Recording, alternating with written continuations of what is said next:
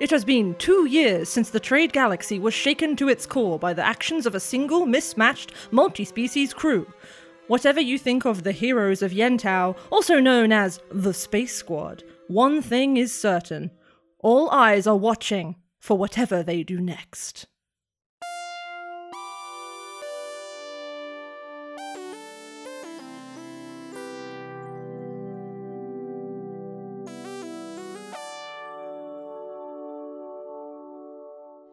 Hey guys, it's Paige, your DM and local potato enthusiast.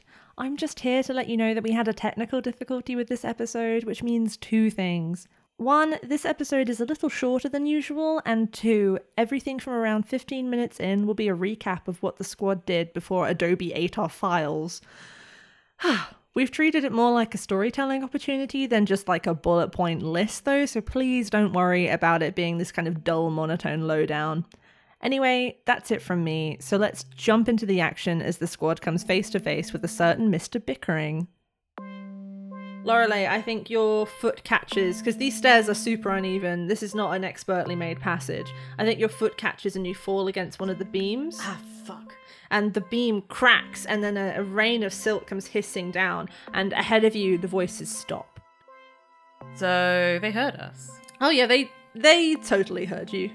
Corel, in that case, is just going to start dashing in their direction. Oh, fuck. So Corel just hightails it away from the rest of you. What did the rest of you do? I'll be like, okay then, and start keeping pace with Corel. Okay. Yeah, I'll try as well. I leisurely stroll towards the... No, I run as well. Faraday? I'll follow. How far away from us are they? You don't know yet, but for the fact that you could hear the murmuring of their voices, they're probably not too far away. Okay, no, I'll just follow. Yeah, you chase after the rest of them. Corel, you're the first to dash, so you're the first to plunge ahead down this passageway as it suddenly narrows from being about 10 foot wide to 5 or less. It suddenly becomes very narrow and uneven. The ceiling closes in on you. You're having to like run with your head bent. I'm covered with a species of tunnelers. This is... Yep, this is perfect. Your profile's tilting forwards, Corel, as you kind of adjust to this like almost tunnel-like environment. You're like having to hop over the huge bundle of cables going under your feet. And so you're the first as well, Corel, when the tunnel hooks sharply 90 degrees to the left and opens up abruptly on a much larger chamber. Okay. Do I see anyone? You see a large digger off to your right with a spiraled like drill bit on the front. You see 2 sets of large LED lamps beaming bright white light directly into your face.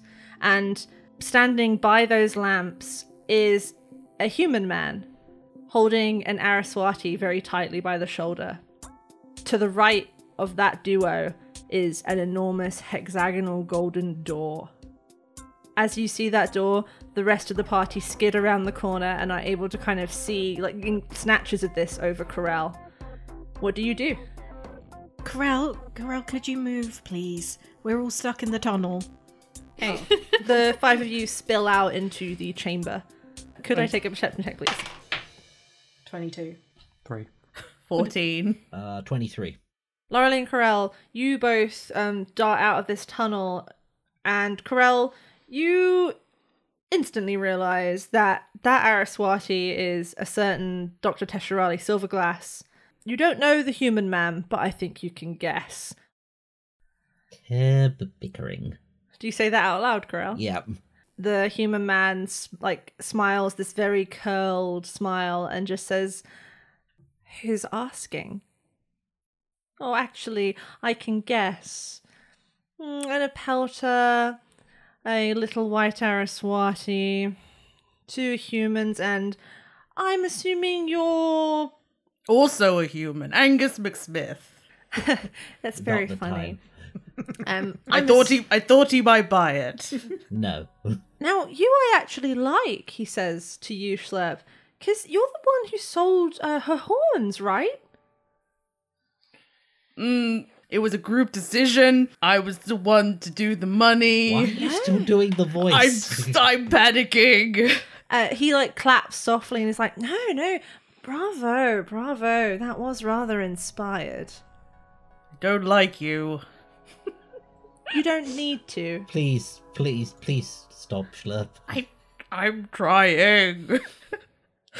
Are you saying I'm trying or I'm crying? Both. Oh, Leonie's dead. And Teb bickering says, I think we can both help each other. As he's saying all this, Lorelei is going to look Dr. Silverglass in the face and try and gauge how she's feeling, and because Lorelei, being Lorelei, very much just wants to bring the pain to this man. So she's going to look at Dr. Silverglass because while she wants to bring the pain, she doesn't know if, because he's touching her shoulder, but she doesn't know if he's rigged something up to make it if we hurt him, it's going to hurt her too. Okay, you're trying to catch Tesh's eyes, Lorelei. Tesh she looks terrified. Her eyes are very wide. You can see like the whites all the way around her irises. But like she keeps glancing down, like trying to catch her eyes and then glancing down at herself. Perception check or insight?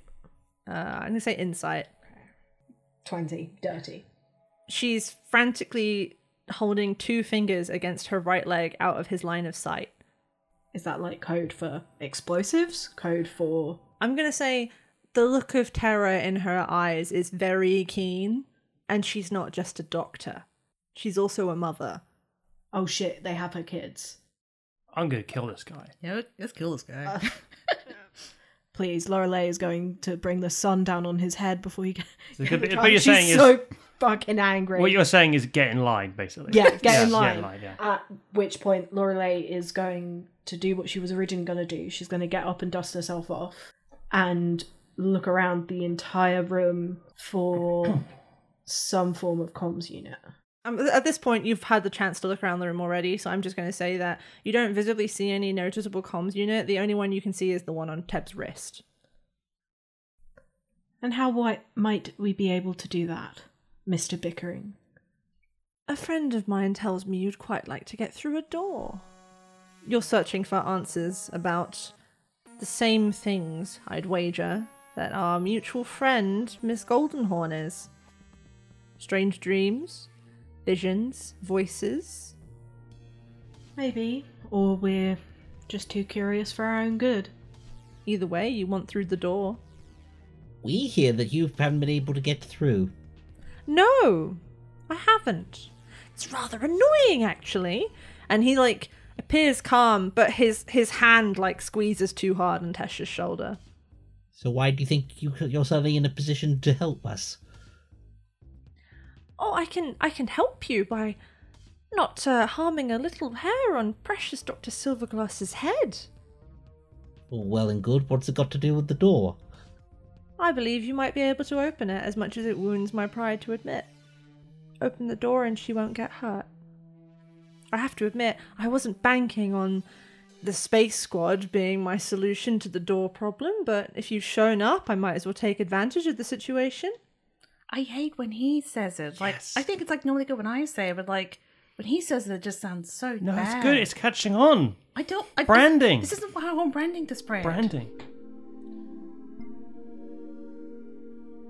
So, just to check, when he says you, is he referring to all of us? Yes. Okay. Okay then. I've got small hands.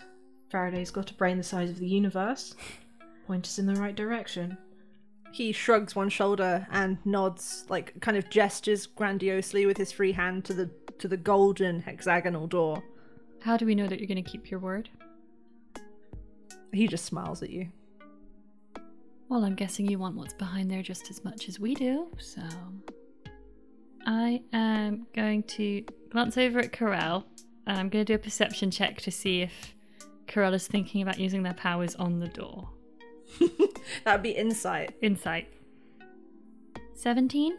Okay, Corel, are you thinking about using your special knowing powers on the door? Not on the door. If there's a sense that Krell might be using their power at some point today, it's not going to be on the door. What Corel is going to do, though, in this moment, is to use their insightful fighting on Teb. And that's just going to be me doing an insight check on him. And it's insight contested by deception. Oh, okay. I rolled a nat 1.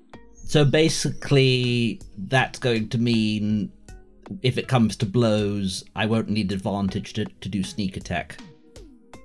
Lorelei is going to pull on Faraday's trouser leg and try and get her to walk up to the door, or like on the side of the door that is opposite to where Teb is. As we go past, I would like to use message to talk to Tesh. Okay. Where are they? I don't know. I know that he showed me pictures. They have pictures of them. They're in a grey room with one black window. I don't know anything else. Okay, we're gonna get out of this and we're gonna find them and it's gonna be fine. And she kind of you kind of see her steel herself. And she goes, okay.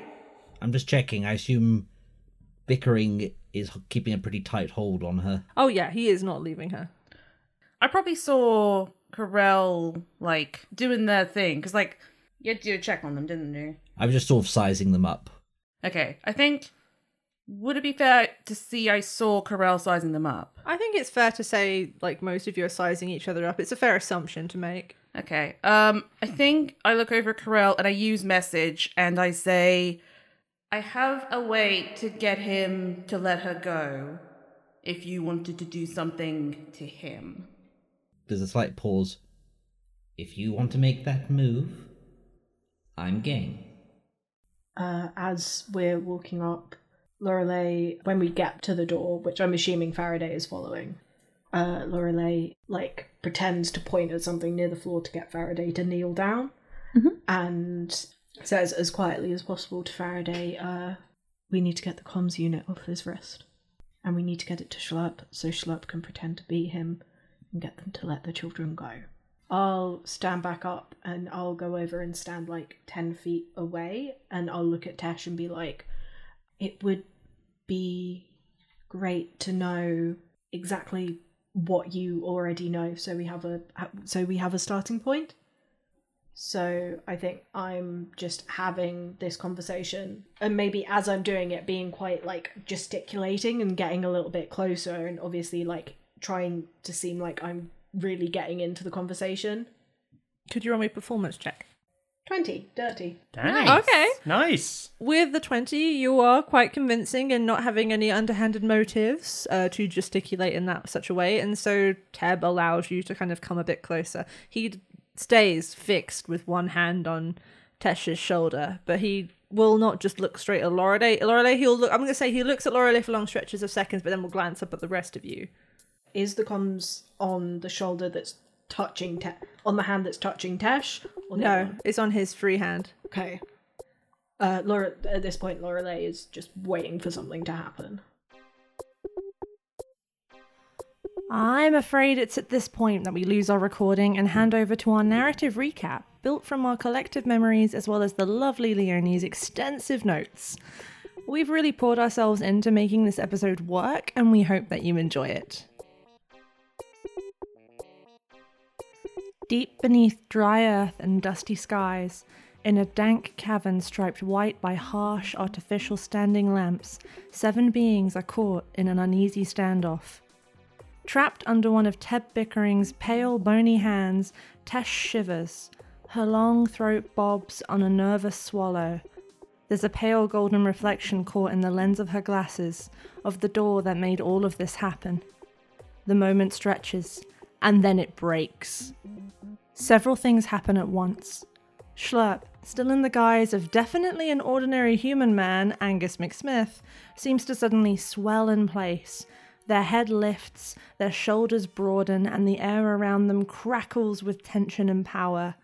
Pointing, their disguises hair rippling in a non-existent wind, they thunder, "Grovel!" The air between their pointed finger and Teb begins to sizzle with energy. Borderline visible threads of light pop and twist and writhe. Sweat beads on Teb's cheeks and forehead. His hand on Tesh's shoulder is a vice, and then it eases. His mouth starts to curl. He starts to lift his other arm towards his face, and this arm has a comms unit strapped to the wrist. Lorelei is the first to react.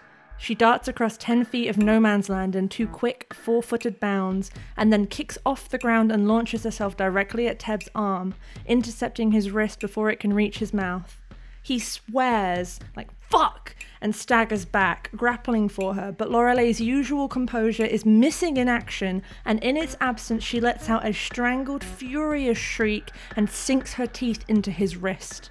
Red blood blots dark on white fur. Teb's hand seizes on Tesh's shoulder, driving her to her knees. Lorelei's scream rings discordant and ear-splittingly loud against the cavern's rough-cut stone walls. Its lingering sound covers the clattering scuttle of Corell's legs as they circle around behind Teb and press one of their daggers into his spine. Just like that, the explosion of movement is over. Teb releases Tesh, who scrambles away so fast she almost falls, and sinks to his knees with his arms held out at his sides. He is strange in defeat, upright and proud and still exuding an air of control. Teb bickering stares into the 5 scowling faces of the heroes of Yentau and smiles. An awful, insincere thing that catches on his face like a sleeve trapped in a door. And then, just for a second, his entire being flickers and he says, "Neat trick. I can do that too." "Shit," says Lorelei, detangling herself from Teb's arm. Her bloodied mouth pinches and turns down. Schlurp takes a step back, Angus's broad face slipping for a second to expose the cold metal behind it. "Wait, what?" Lorelei's eyes narrow. She reaches over her shoulder for her staff hilt, and with a hum of cool white light, extends its 2 halves. "That's not Teb." Corell's arms jolt as they twist towards her, and not Teb winces and jerks forwards, away from the blade still tucked against his spine. "Well, then who is this?" "I'm Arnold," says Arnold, his smile inching wider on his pale and pointed face, and Lorelei and Corell both shift as if to speak, only to be silenced by the sudden squeal of Arnold's wrist comm, its cry ear-splittingly loud in the tense quiet of the cavern. Lorelei grabs it in an instant, wrenching it from Arnold's arm hard enough to make him grimace. Nothing happens for a moment. The comms unit continues to wail. Then Schlurp steps forwards, the disguise unravelling as they go, and takes it from her with a single bared metal hand. The rest of them are silent as they pick up the call. "How's the weather down there?" Schlurp's hand flexes on the comms unit. There's no time to think, and certainly no time to see Arnold's sudden smile. Yeah, it's great, actually. Could you... A hiss of garbled static. Then... The call drops. Schlurp stares at the comm, their joints beginning to faintly rattle. "Fuck," says Lorelei. "It was a password." Somewhere above them, something roars, and somewhere much closer by, the world erupts with white light. When they find Teb, Faraday does not attack him. When they see his hand on Tesh, she also does not attack him. When the others make plans and then make moves, she still does not attack. She has more important things to do. If the others are flash fire, quick thinking and fast acting and short-lived, then Faraday is a coal fire, a simmering thing that burns long and slow and terrible. The others go for Teb, 4 overpowered fools against 1 thin, bony-elbowed man. Faraday? Faraday goes for the door. Golden and hexagonal as it is, it almost resembles a single cell of honeycomb. Its edges are seized in place by time, locked tight by stalactites and stalagmites that have long since joined to form thick, pearlescent pillars between the floor and the ceiling. It has no elaborate adornments or accompaniments. Its only real features are its colour, its shape, and the pale gold diamond etched at its centre. It's only as Faraday approaches that she realises the door has a 4th feature, a kind of ambient energy, a presence almost like that of a living being. Faraday watches the door, and it is almost like being watched in turn. The Corsairs blasted it, but it did not break. They tried to pick it, but found no lock. They cast spells, but they broke upon its surface like water. She is just one person. What can she do differently? Well, there is something she can do that the Corsairs would never stoop to. Faraday kneels, bends her head, and asks for help. Behind her, she can hear feet shifting and teeth biting, but she pays it no mind. All of herself is in this moment, in the asking, in the reaching out when usually all she wants to do is run. She sinks into it, feeling her power rise beneath her skin like water to a rolling boil, and just like that, the cavern is lost to her senses. She hears nothing, sees nothing, not even the squeal of the comms call or the train wreck that follows. When she gets her answer, it's strange. She's expecting him, is the thing. She's expecting white bone antlers strung with cobwebs, a cloak of liquid darkness, empty eyes that brim with starlight. She is expecting the phantom that has followed her for 5 years and journeys that have taken her all across the galaxy. What she isn't expecting is for the world to tear open in front of her. It is a yawning mouth of dazzling white emptiness, and then an insectoid figure steps through it and it is gone. The world rings with a lingering roar. Faraday swallows. It takes her a few too long seconds to understand what she is seeing, because an Epelta is standing in front of her. They are a worker like Corell, tailless and heavy-clawed and robust. They could almost be any worker back in New Analu if it wasn't for the raw magic curling and crackling in the air around them, thick enough to taste. Faraday swallows again. Her mouth has gone dry. "We need help," she says, and the Epelta stares down at her with 4 scarlet eyes. I don't know who you are, and I know there will be a cost to whatever aid you can give us. But if that cost is what we have to pay for saving the galaxy, then it's worth it. So we need to get through that door. Can you help us?" Behind her, someone's foot scuffles. Faraday clenches her hands into fists and waits. Epelta don't smile. At least, not in the way that a human or a Namazir or an Araswati might. But Faraday is 5 years deep into a platonic soulmateship with Corell, and she knows Epelton smiles like breathing by now. The Epelta smiles, and Epelton smile, and turns towards the door. Nothing happens for several seconds, but then a faint glow builds in the air in front of the door, a glow that continues to grow until it solidifies into a symbol, a silver trident that shines fiercely for a moment longer before shattering. As the trident quenches, so does the alien presence around the door. Faraday gasps and bends, feeling its loss like an unexpected drop in pressure. When she looks back up, the Epelta is standing in front of her again, holding out both hands, and lying across their palms, delicate and improbable and lovely, is a paper flower. "The price," she says, feeling her nails bite into her palms and not caring. "What's the price?"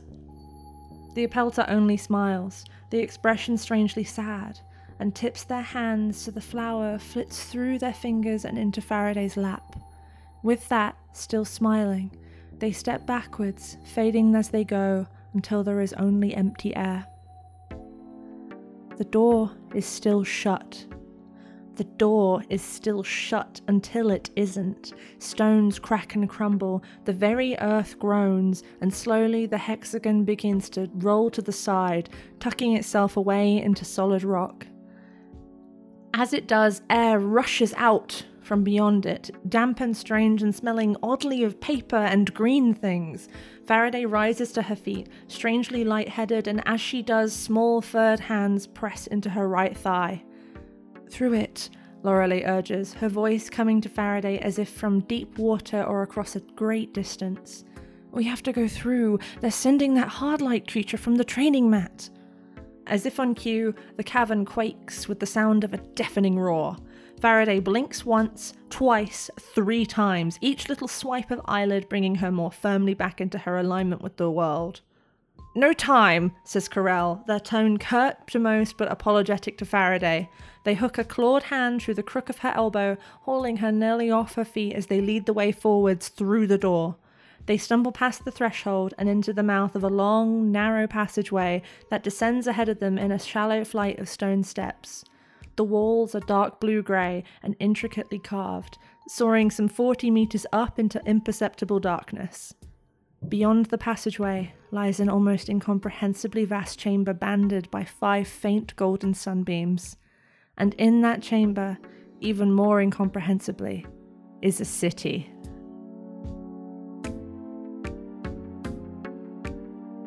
Hey, it's Paige Stolby Evans, your game master, host, and resident dog person. I just wanted to say that the Junket podcast wouldn't be possible without the talents of the lovely people behind the characters. That's my wife Leonie as Dr. Faraday Zenith Lewis, Duncan as Corell, Elle as Captain Mitchell Crick, Shona as Schlurp, and Jess as Lorelei Widewanderer. Our show is powered by a modified version of Dungeons & Dragons 5th edition. To learn about the custom rulings, mechanics, and aliens that make our game possible, you can visit our website, thejunketpodcast.com, or just ask us on Twitter at thejunketpod. Lastly, if you're both willing and able, you can support the show over on Patreon at patreon.com/thejunketpodcast. That's all from me. See you in a fortnight.